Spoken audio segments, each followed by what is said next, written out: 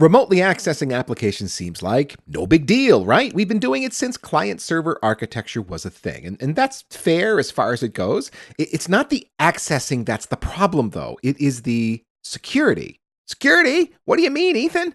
That's the other guy's problem, isn't it? They have to secure their apps just like I have to secure mine.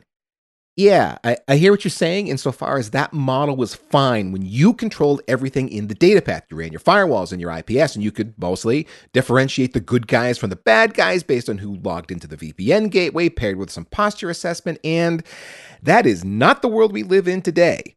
One-time posture assessment for endpoints isn't good enough, not in the zero trust world. Accessing websites securely is an issue not just for what a client is sending a server, but what the server is sending back. Just this weekend, somebody tried to run a pretty well-designed credential scam on me through an Instagram message via a bogus website designed to capture my login information, and so on. You know these problems. They are pervasive in a world where anyone can log in from anywhere, often from any device. And so we come to the Security Service Edge, or SSE, category of products. Imagine a middleman that applies a variety of technologies: secure web gateway, cloud access security broker, and zero trust and network access to secure connectivity between the endpoints you manage with the applications you might or might not manage. Isn't that just a firewall, Ethan? No, not exactly. To give us the big picture is our sponsor today, Palo Alto Networks. Our guests are Nithin Varayam, Product Line Manager, and Charles Coe, Product Marketing Manager. We're going to discuss a bit about SSE and SASE, hey, another acronym, and then dive into a specific feature, secure web gateways.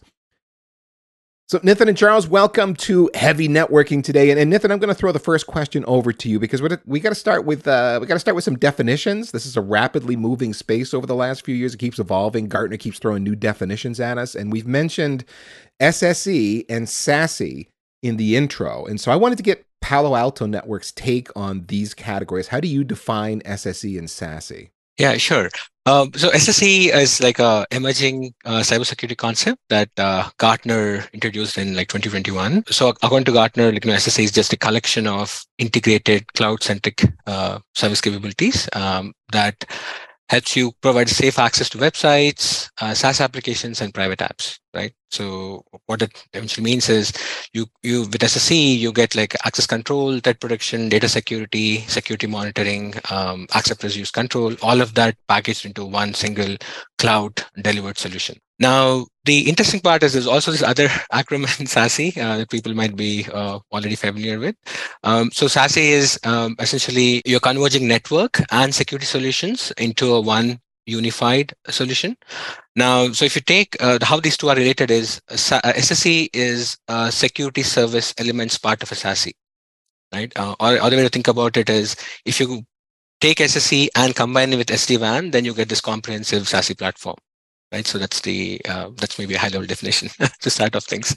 Yeah, that's the way I try to distinguish it in my mind. Is that SSE just means a stack of cloud-delivered security services. SASE means I'm accessing those cloud-delivered security services via a mechanism like SD-WAN. Yep.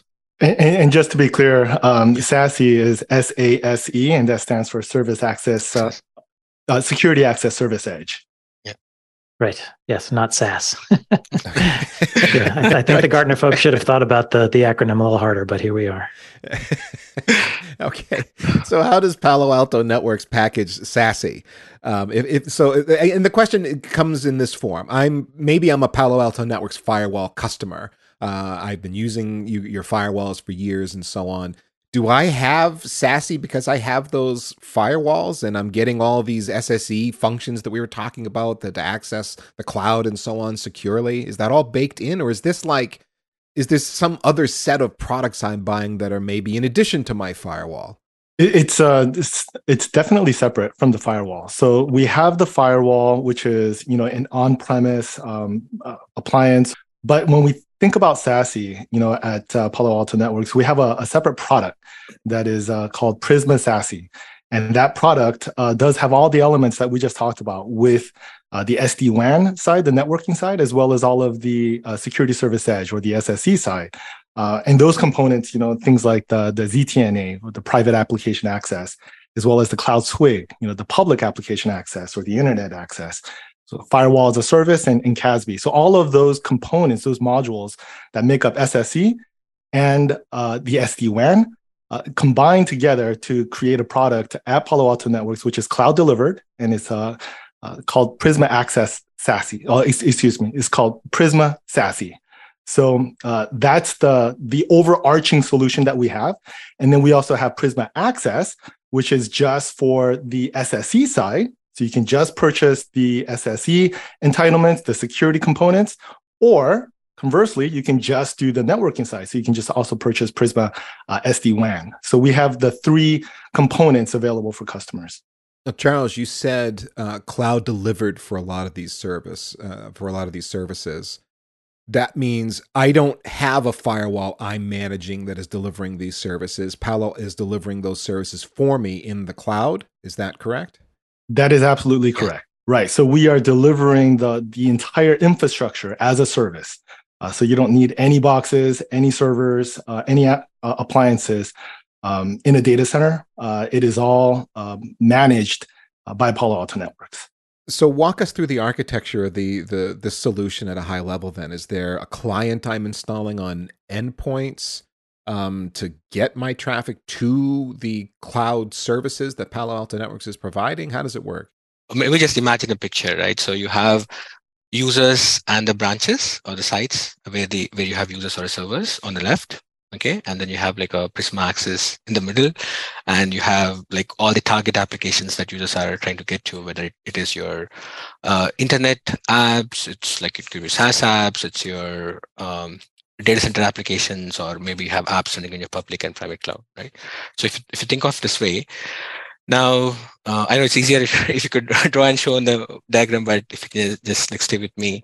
So if you have users and branches, so on the users, what we offer is especially like, we offer like multiple ways to connect the users into Prisma Access. So you can connect we have a client, which is called Global Protect client. And using that client, you can send all traffic to Prisma Access from the end user machines. That's one. Now the user can be at home, it can be in a coffee shop, can be in a branch, and doesn't matter.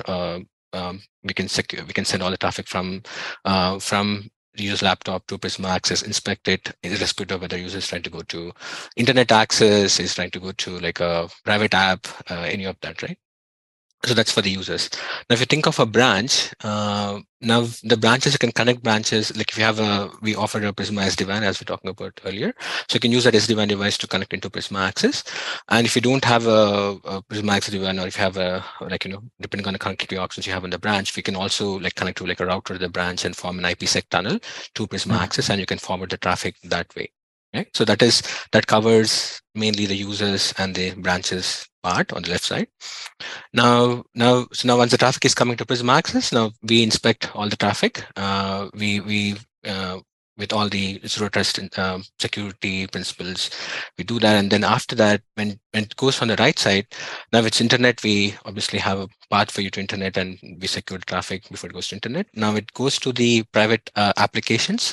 There also we offer you a choice.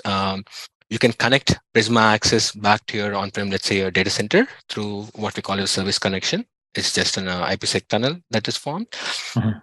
We also have an option, what we call a Signa connector, which is like we take care of those building the tunnels part. So it's like a VM that you deploy in your, let's say in your public or private cloud, where these VMs can connect back to Prisma Access, right? And recently we also introduced where if you have like a large data center, people are trying to go to this colo connect models. If you have that concept, also we can tie into that and then send traffic or connect Prisma Access that way. So essentially, so hopefully that gives you a picture about like how we can connect like users into Prisma Access and then connect to the apps. Well, the deal is that there's some plumbing that needs to happen between the applications that we are trying to access and the Prisma Cloud in the middle, the Palo Alto Network security services that you're providing. We got to route the traffic through that cloud somehow. So there's a client on the one end that's going to get my traffic from where the user is, that endpoint, into the cloud for inspection. And then once we've got that traffic into the cloud, into the Palo Alto Networks cloud, we can have IPsec tunnels, you said, and there's some other mechanisms that we can use to connect to applications on the back end. And you gave a variety of options there. So the big idea is we've got this stitching in the middle that's got to be done to facilitate the traffic to flow through the inspection services that we're getting from Palo Alto Networks in the cloud. Yeah. Yeah, okay. So just to be clear, I think what we talk about is Prisma Access. There's also other product called as the Prisma Cloud. This is different, but what you're talking about is the Prisma Access. Like, we can talk about the things in the center. So essentially, yeah, as you said, right, you have an agent or you have a branch we can connect into Prisma Access, and that's where we do all the security inspection before the traffic is sent to either to an on-prem or to the internet. But one of the big advantages that we have at Palo Alto Networks is the fact that we've originally kind of built our business on the firewalls, and so because of that, if you have the Global Protect agent installed on a client, you can essentially have a hybrid mode of deployment where you can send some of the traffic to Prisma Access, but where appropriate, you can also send it directly from the endpoint directly to the firewall as well. So that provides an extreme level of flexibility for customers, depending on POPs, locations, and use cases. So it's really a unique situation that a lot of competitors are unable to kind of offer. Yeah, Charles, you highlighted something that I was going to bring up, in that it sounds like you have the internet breakout capability where I don't have to hairpin all of my traffic back to some centralized collection of security devices. I can send traffic directly to the internet via Prisma Access cloud services, and presumably you've got POPs near where, as close to whatever web applications or internet applications I'm accessing. It doesn't have to all go back to a centralized, data center where I've set up all my firewalls and IPSs and so on, and then back out and then back through again. Yeah, that's correct. Right. So that's the ideal situation, but there may be situations where a POP may not be right next to your users, but you do have a data center. And so you can send those users, those workers, directly to the next gen firewall and get the same level of security. Okay. So it works in the reverse as well. So that's where we really add the value with the flexibility. What are you seeing from customers then as major use cases for this? Because I think a lot of orgs have already sort of built up those appliance stacks in key locations. Why would I want to, I guess in some ways disaggregate that and start spreading my security services around in the cloud? I think you hinted to one of the things in the first, right, which is the direct access. So if you think about what happened, especially in the last few years, right, with the whole hybrid work coming into play, if you traditionally what people have done is they would have backhauled all their traffic to some security stack in the data center and then hairpin it back and go to the cloud, right? And now, if the applications were in data center, that was one, but now with all the applications moving to the cloud, this hairpinning would mean that user is not getting a good application experience, right? And then one other side you see is if users are not able to get their work done, one is the productivity gets impacted, and second, sometimes user they might disconnect their VPN, and now you lose full security, right? So that's the downside of it. So by going directly to the cloud, one is we are avoiding this hairpinning, right? And then that makes it much easier, and especially if you have to serve this elastic workloads, like where people have to, for example, like when pandemic hit and when people started working from remote, suddenly the customers found themselves, hey, now they have to scale their massive infra in the branch, like in the data centers, right? Now, if you're going to something in the cloud and there you have the capability to elastically scale things, and with whole this modern cloud transformation we talk about and hybrid work we talk about, it is much easier to work with when things are in the cloud, and we take care of scaling and making sure that users get the great user experience along with best security. Got it. So instead of trying to estimate, what size appliance firewall am I going to need these branches based on the number of users who may or may not be coming into the office, by going into the cloud, I get that that elasticity of cloud, and I don't have to think about, I need A, B, or C firewall size to accommodate my user base. Yeah, and then even and then also I think you made one comment on the POPs and locations, right? That if you think of Prisma Access, we are on 136 locations, around 86 countries. So it's we have a very good massive presence in the globally. And that brings it back to that performance issue. If I've got users on the West Coast of the United States and the East Coast of the United States, presumably you've got POPs in both of those geographic locations where I can, get that tiny little bit of performance edge by sending traffic to the nearest location as opposed to across the country. Correct. And then we have multiple. Like it's not like we have one only in West Coast. Like you have multiple in West Coast, right? So you can pick and choose which one you want to go to. Yeah. So the operational scalability and the user experience is obviously a key use case. But when we think about the primary use case for a Cloud SWG solution or Prisma Access, it's really about the security. We've been going strong at Palo Alto Networks about ZTNA 2.0 and the security principles behind that. And it's just a different, more secure way of looking at access. And as the workforce is now completely distributed with hybrid and remote workers, and to be honest, there's a lot of user behavior challenges that are coming up as well, where employees are using personal devices to access work applications and interchanging devices and turning off VPN, and there's a lot of nuances to the remote workforce, and so that lack of visibility into the internet traffic and those SaaS applications that are traversing the web is really a key use case. Having that visibility and being able to apply the ZTNA 2.0 security principles of continuous security inspection, continuous trust verification, protecting all data, protecting all apps, protecting all users. That's the way that we like to see the primary use case from a security lens. Now, you mentioned the Secure Web Gateway, and first of all, are we really going to abbreviate Secure Web Gateway to SWG? Is that what we've agreed on that as an industry? That's a thing we're doing? Yeah, absolutely. Okay. You're going to call it a SWG. I read that the other day and I was, really, we're going to call it a SWG? Okay, I guess that's okay. So I want to drill into Take a swig, you're going to have to swallow it, Ethan. I wanted to drill into SWG, Secure Web Gateways, for the bulk of our conversation here today. So maybe the first question is, explain what the function of a SWG is in the security stack, and how would you differentiate it for like an app-aware firewall, or maybe it's kind of the same thing? Yeah, so I think from the SWG perspective, right? If we just talk at maybe I'll just talk about it at a high level, like layman terms, and then we can drill into more capabilities. If we just talk about SWG, right? Like the primary purpose is to block inappropriate access to web. And secure users from things like a malware or any bad stuff that's in the web, right? That's the primary use case there. And while also applying the user acceptance policies, right? Like as in, like for example, company might have a policy or a compliance policies that says users can only go to, let's say, these specific sites. Like they cannot go to gambling, they cannot go to like adult sites, or they cannot go to like anything like outside of work. Like they can't stream videos and stuff like that, right? So they want to write those kind of policies, and that's what SWGs traditionally help you do. So Nathan, is a SWG like a web application firewall, what we've been calling a WAF for well over a decade, plus some additional security stuff built on top, some policies added?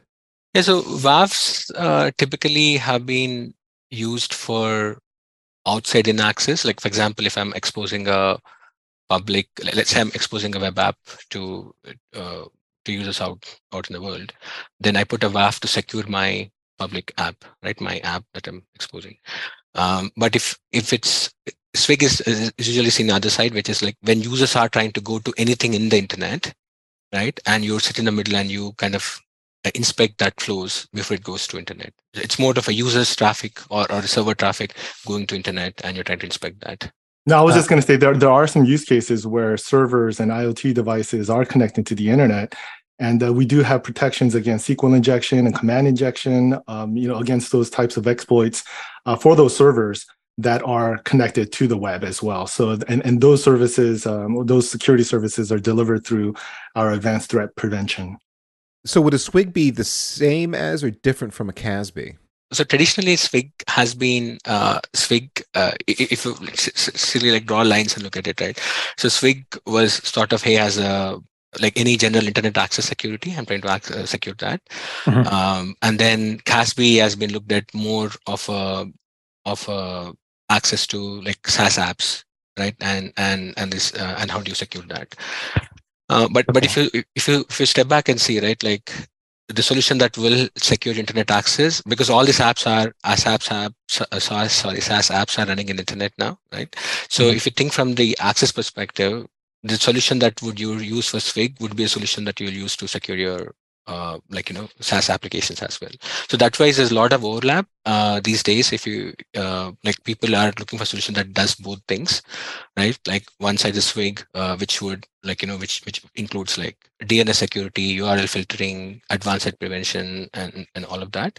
And on the other side, CASB or even the data DLP kind of mixed into it, where you're trying to secure access to the SaaS applications and ensuring that there's no data that gets leaked out outside of the corporate boundaries, right? So, is it correct to think of CASB as providing more sort of fine-grained control over what folks can do within a SaaS application, like allowing or blocking certain features?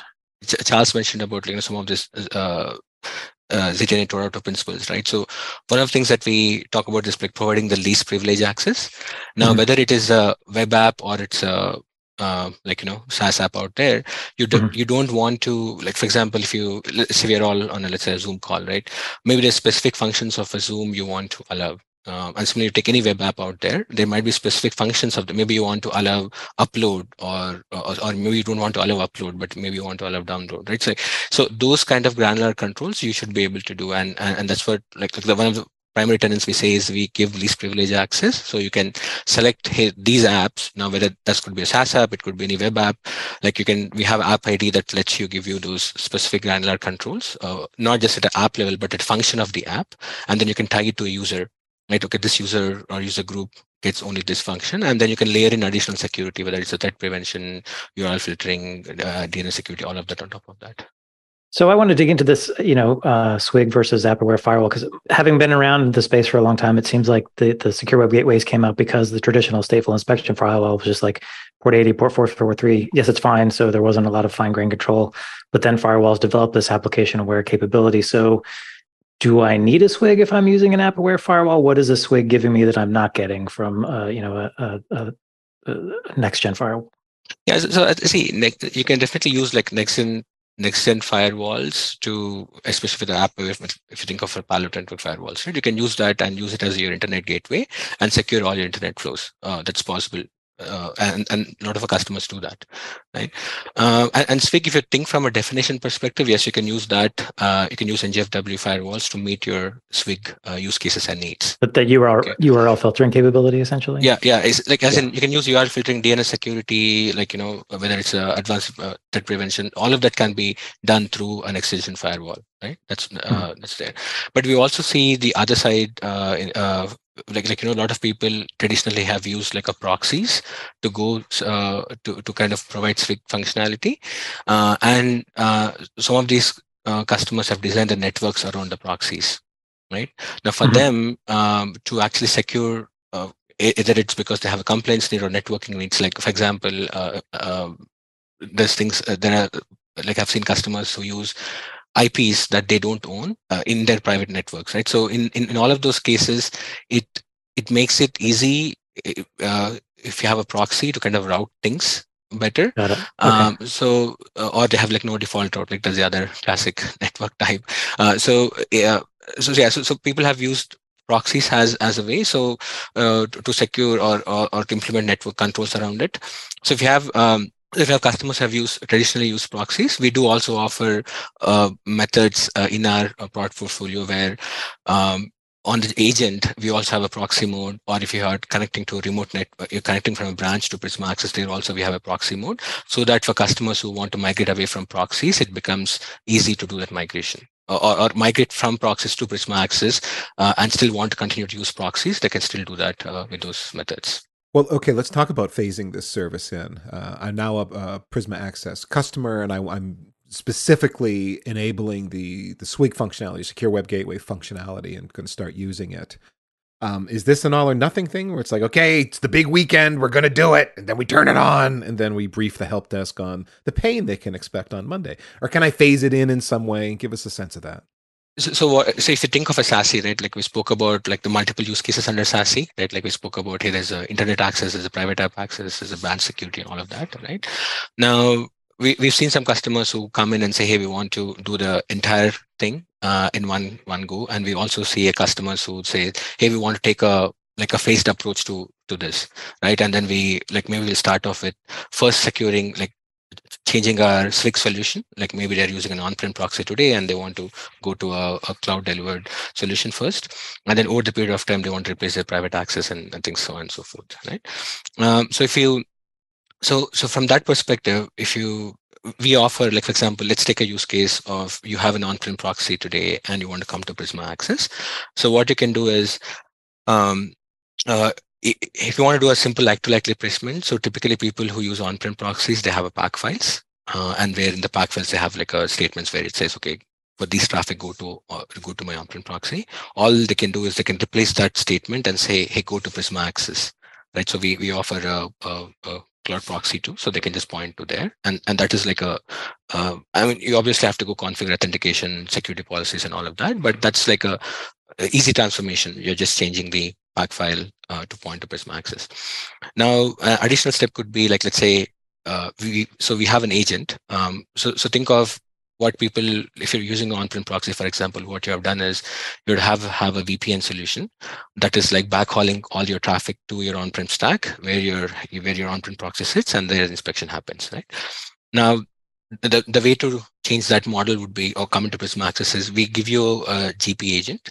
Now this GP, Global Protect agent, so this GP agent has like a proxy mode on it, and what you can do is it can coexist with your third-party VPN, so you don't have to touch your like coexist with any VPN the customer is using, right? So you don't have to touch your private app flows. We just you can install our agent. We'll secure your internet traffic, and instead of backhauling, we'll directly take them to Prisma Access, no matter where the user is, and secure the traffic. So in that scenario, there's a split there. I've got traffic going through my third-party VPN, and then I've got traffic that is going to be captured by the Palo Alto's client and gets sent through to Prisma Access. Correct. That's correct. Yes.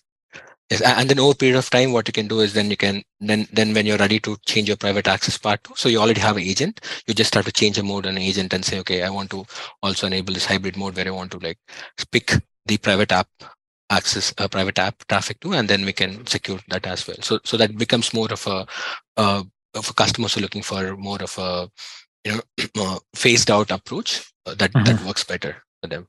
The heavy lifting has already been done. So we front load a lot of that effort with that Global Protect agent, so that when you're ready for to replace your third-party VPN with Prisma Access to protect your private application access, you can do that just by simply turning on the entitlement, getting the subscription, and configuring, and you're off and running. And that's for all of our security services, as well as our autonomous digital experience management as well. That doesn't require an additional application or additional overlay. It's just simply, once we have that Global Protect agent on your endpoint device and you get the subscription, get the entitlements later, you just essentially just turn it on. This is an important point here. So the point you're making is you're delivering all of the security services that are available to me from Palo Alto Networks, whether I'm consuming them or not. They're all available with the Global Protect agent. It's just a matter of licensing what features I want to use and turning them on. That's correct. Yeah, correct. So all of them are available in Prisma Access. You just need to turn on the features and then for the traffic to Prisma Access and things will be inspected. Yes.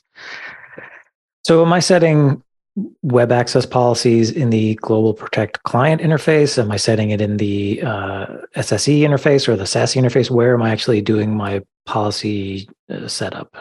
Yeah. So good question. So if you think, so we spoke about Prisma Access where you can, which inspects you, right? Now how do you manage and how do you write policies, right? So we offer you two ways to do that. Let's say if you are a traditional Palo Alto customers, and let's say you have a lot of the customers use panoramas to manage their VM or on-prem firewalls and extension firewalls. For them, they can use the same management interface and go manage Prisma Access, right? So that's one.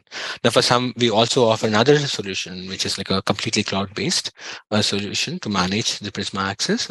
You can pick that option too. But there's one central place. So the good thing about that is it's just one central place where you can manage, whether it's internet security, whether it's a private app security, whether it's like the ADEM capabilities that Charles was talking about. All of that is you manage them through a single pane.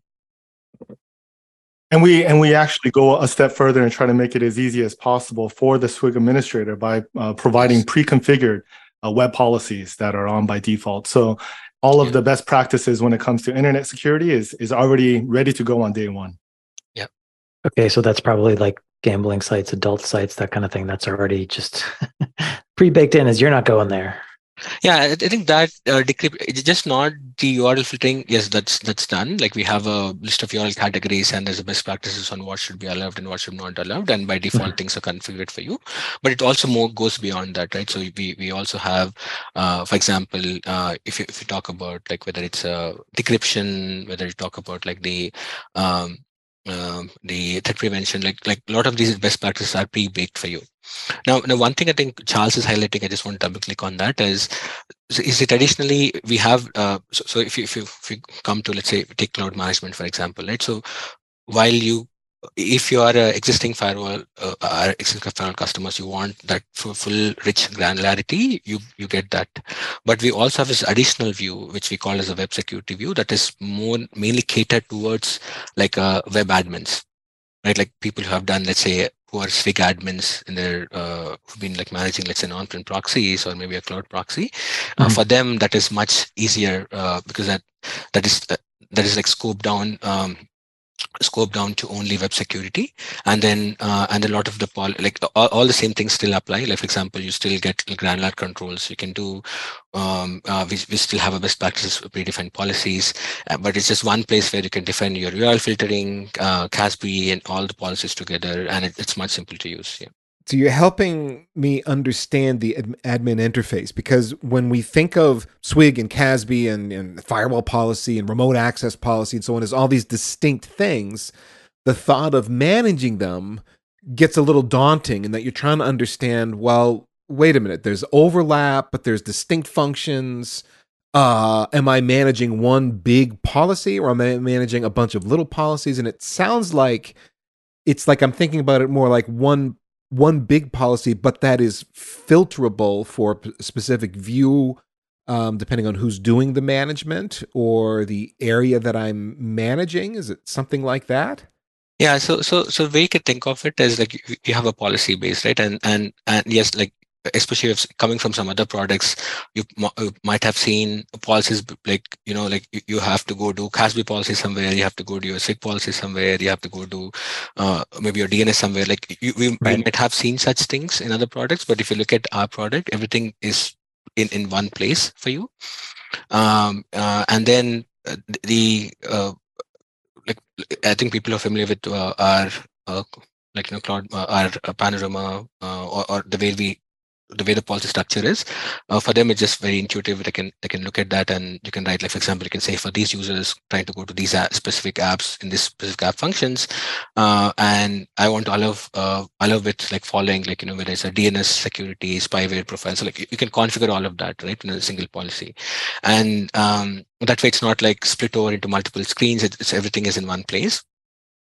Now, on top of that, if you want to have, like if you are a SWG admin, if your job is only to do the web security, you can look at a more a view which makes it more easy and only shows you the relevant options that are needed, that are useful only for SWG purpose. For example, the private app access side of flows, which are not relevant, will not be shown. Only the internet side of things will be shown for you.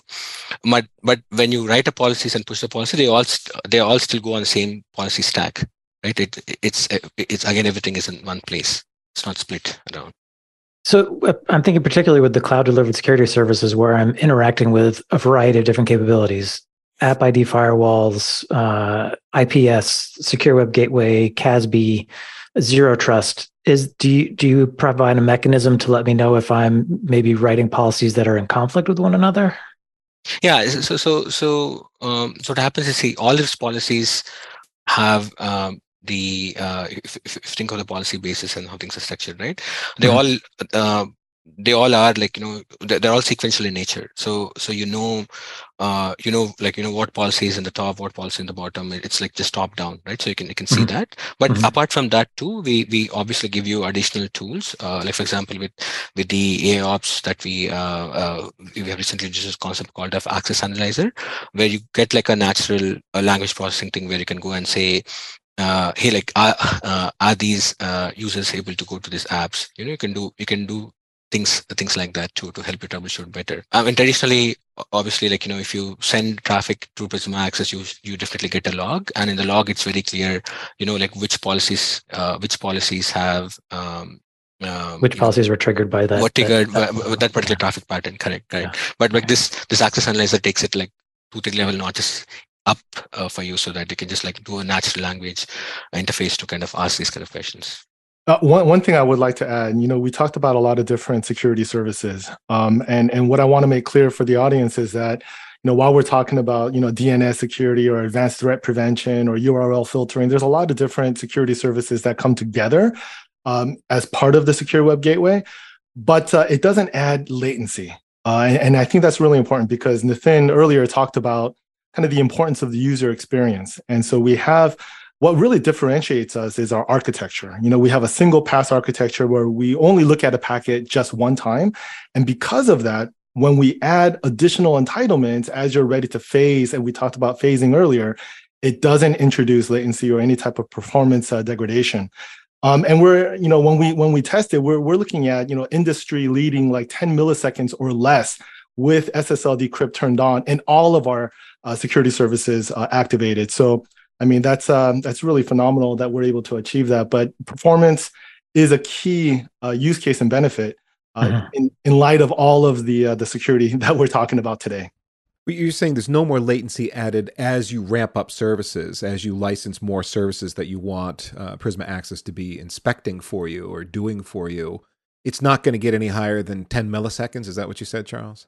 That's correct. Yes. Okay. So there's still, I mean, just from a network architecture perspective, we're taking traffic from wherever the user is, pumping it into a cloud POP of some point that Palo Alto Networks is going to be using to inspect that traffic, and then forwarding on to its final destination. Roughly, that's the architecture. So there could be some latency that's there, but your point is when the traffic hits the Palo Alto Networks cloud, the Prisma Access, it's as fast as 10 milliseconds to do all the inspections and move that traffic, to approve or deny, and move that traffic along. Yeah? That's correct. Well, I want to know a little more about the user experience. If we got a fast user experience, that's good. But what is it from the consumption side? They're on their endpoint, they're on a laptop, and they've got that client installed. What's their interaction with that client? Is there an authentication process? Do they know that things are happening as traffic's getting sent up to Prisma Access for inspection, for the SWG to do its thing, and so on? Yeah, sure. So I see a lot of this depends on how the customer configured the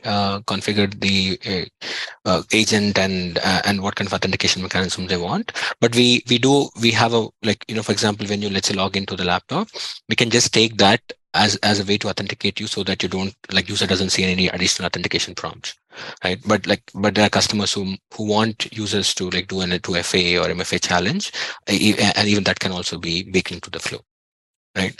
So that's one. And now let's say you're going to a site, you're allowed, then all things are working. Let's say you hit a site that by company policy it's blocked. Then what we do is we show you like a block page and say, hey user, you're trying to go here, and your access is blocked as per company policy. And if customers want to customize that message, they can also do that, right? So that way we inform users better, right? Instead of users wondering, hey, is there a issue, like, why am I suddenly not accessing, why am I not able to access, and creating an IT ticket, it kind of gives you a way for you to put your message out there and say, hey, this is the reason, like, according to company policy, you are blocked, right?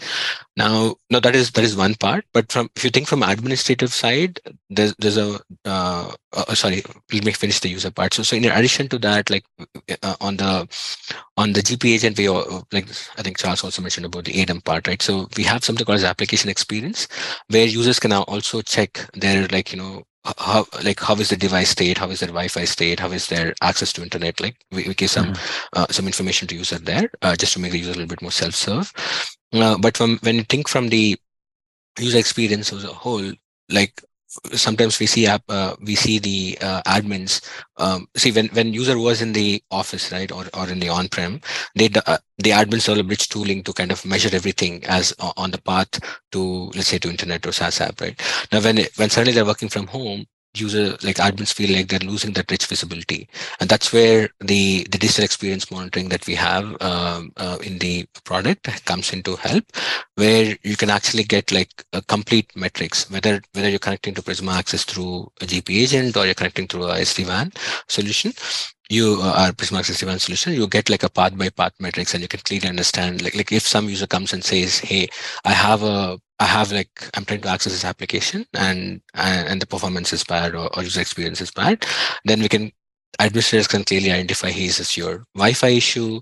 Is this the ISP issue? Is it the SaaS app issue? Where are things like broken in the chain, so that you can understand where you can get a good understanding of where the problems are. Right? You're essentially able to use that client as a probe to measure Correct. things like Wi-Fi performance, the CPU and memory usage on the device, the local ISP, delays. Yes, delays. Yeah, and then we have also done so while we give this rich visibility, instead of just it being a reactive, like someone complaining and then admin going looking at it, we can also do proactively and then give information to admins and alerts to admins and say like, hey, we are seeing this particular issue going on in your network, or these users are having a bad user experience. Like we can proactively also generate that alerts. Mm-hmm. I was talking to a VP the other day, and he was working from his porch, and he accidentally connected to his neighbor's Wi-Fi and didn't realize it. And so when he was trying to get to some applications and it was taking a lot longer than usual, one of those self-serve pop-ups came up, and he was able to quickly identify that, hey, I'm not on my network, I'm on my neighbor's, and was able to kind of fix that quickly. So yeah, the mean time to remediate, it's just so much value for customers, especially when ticket escalations are going up with the remote workforce. Right, that remote use case is pretty good. What do I do about my IoT endpoints that I can't install a client on? Are they able to use the Prisma Access cloud services? Yeah. So I think for the IoT, so we see we have like again two options. Like it could be IoT, it could be servers, right? Now, if we can, like, let's say they are set up in a branch, and you can form like a IPsec tunnel from the branch edge router to Prisma Access, and you can forward the traffic from these IoT devices to Prisma Access, and we can secure it.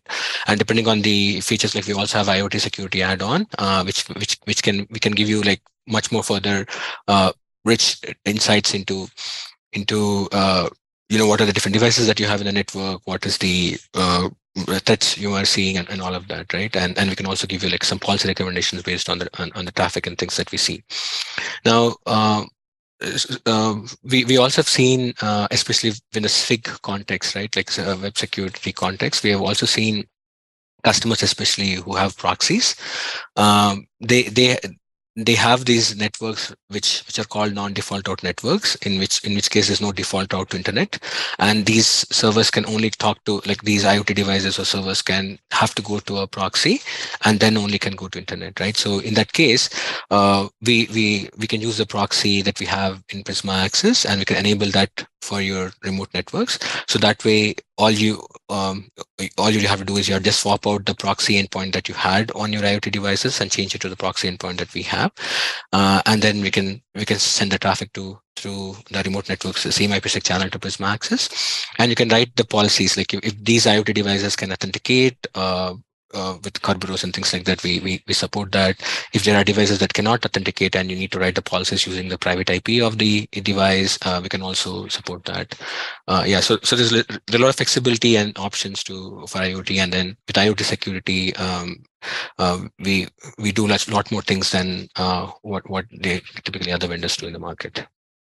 And just to kind of bring it home to folks, the big idea here would be, if your IoT device is trying to contact a command and control network in Eastern Europe somewhere, you're going to catch that and go, no, you can't go there. Yeah. So what's the licensing model for Secure Gateway and the other features that are available in cloud delivered security? Do I just buy a bundle? Do I turn things on individually? How does it work? We have like 3 editions in Prisma Access. It's called Business, Business Premium, and Enterprise. So Business and Business Premium work well if it's your web secure gateway. And if you have like even private app use cases, then you can go to the enterprise edition. Now, for example, if you take business premium, some of the some of these things are built in by default. For example, like our advanced URL filtering capabilities, the DNS security, wildfire, which is like a sandboxing, and then the advanced threat prevention. All of this are built in, so you don't have to pay extra for any of these services. It comes with the business premium edition. Now, on top of that, if you want, like, let's say a CASB or a DLP or a IoT security, these are all add-ons that you can purchase and in addition to the what you get in the base business premium. Yeah. Okay, so you've got a series of tiers, and I can do add-ons to those tiers as needed, depending on my requirements. My requirements, yes. Well, gentlemen, this has been a very interesting conversation. I love these new architectures because of the flexibility that you get. And although there's an old school part of me that's like, I want a box that does the things, and it's my box, and it's in a rack I racked up, and it's my precious with the blinky lights. The reality is I can't provide that solution effectively for my users anymore. I can't, because I don't know where they're at. I don't know where they're getting to, and I've got to have a solution that can be flexible and scale no matter where they are and what they're trying to access. That's just the reality of it. So these architectures are a lot of fun. So a couple of closing questions. New capabilities in SWG. What have you guys brought to market that's new with this product? Yeah, so it's a couple of things. I think obviously on the security side, we continue to add many more things into the product. So some of the recent ones are, like, for example, on the phishing side, and at every release, like, we are adding a lot more capabilities into phishing. But like there are the way the phishing is evolving, right? So now we have capabilities that can, like what we're seeing from attackers is, to work around these controls that typically, like, security vendors are providing. What they're trying to do is they are investing in evasive techniques. For example, earlier they used to create a phishing site by itself, and you could look at, like, each of the site, for example, as an indicator to say, here is this a risky site? Right. Now what they're now doing is they're hosting those phishing sites on SaaS on the SaaS platforms. So that way, if you look at the domain would look like, hey, it's a valid domain, right? So they're trying to using some of those techniques to kind of like evade the controls.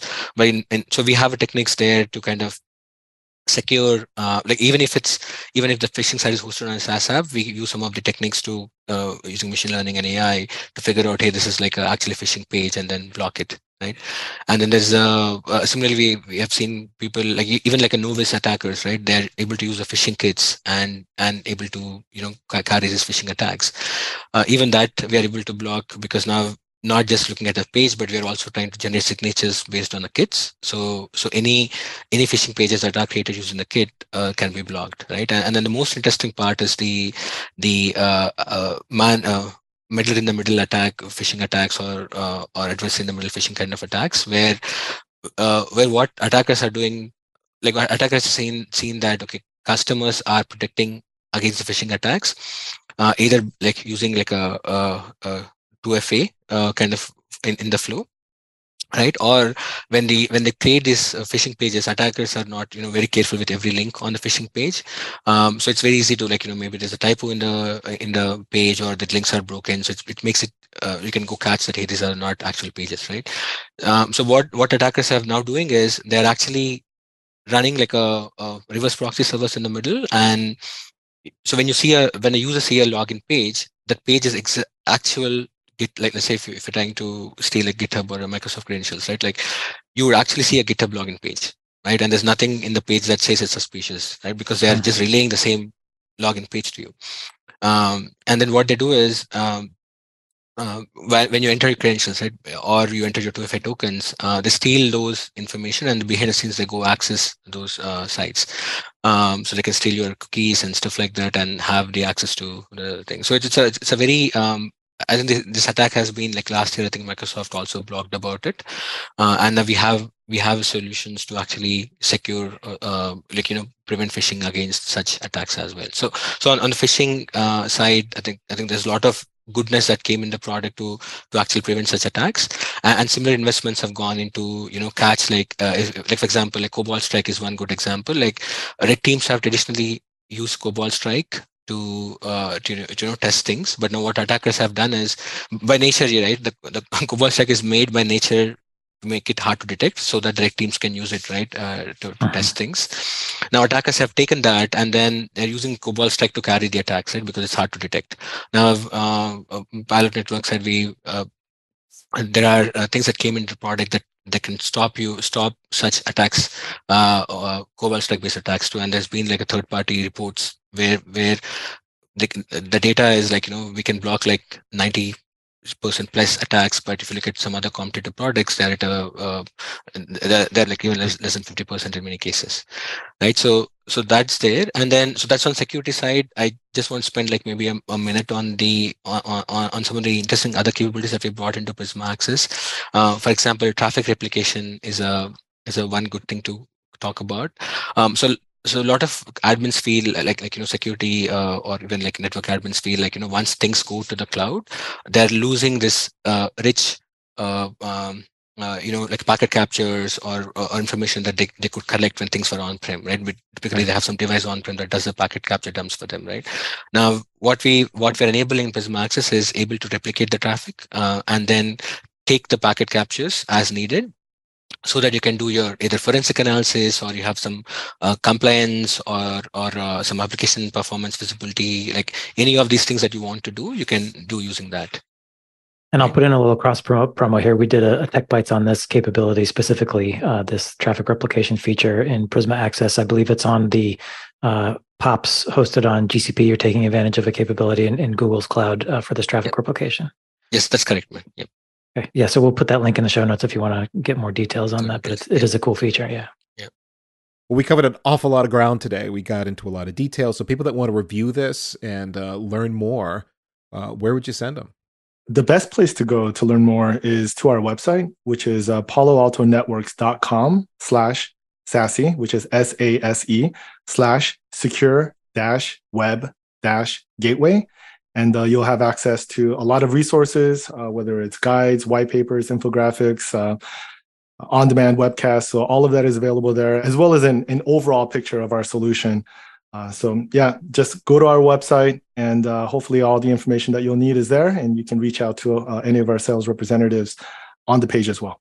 PaloAltoNetworks.com/SASE/secure-web-gateway. That's your landing page to find out more about the secure web gateway, which we've been talking about in detail today. Our thanks to Palo Alto Networks for sponsoring today's episode, and thanks to you for listening all the way to the end. And if you do call up your Palo Alto rep and ask them about Prisma Access, SWG, their SASE products, or anything else security related, be sure to let them know you heard about it on the Packet Pushers podcast network.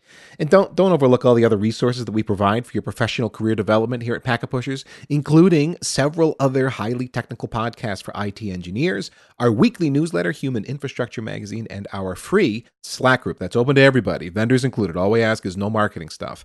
Find all of these resources at packetpushers.net, including our follow-up page if you'd like to comment on what you heard here today. And last but not least, remember that too much networking would never be enough.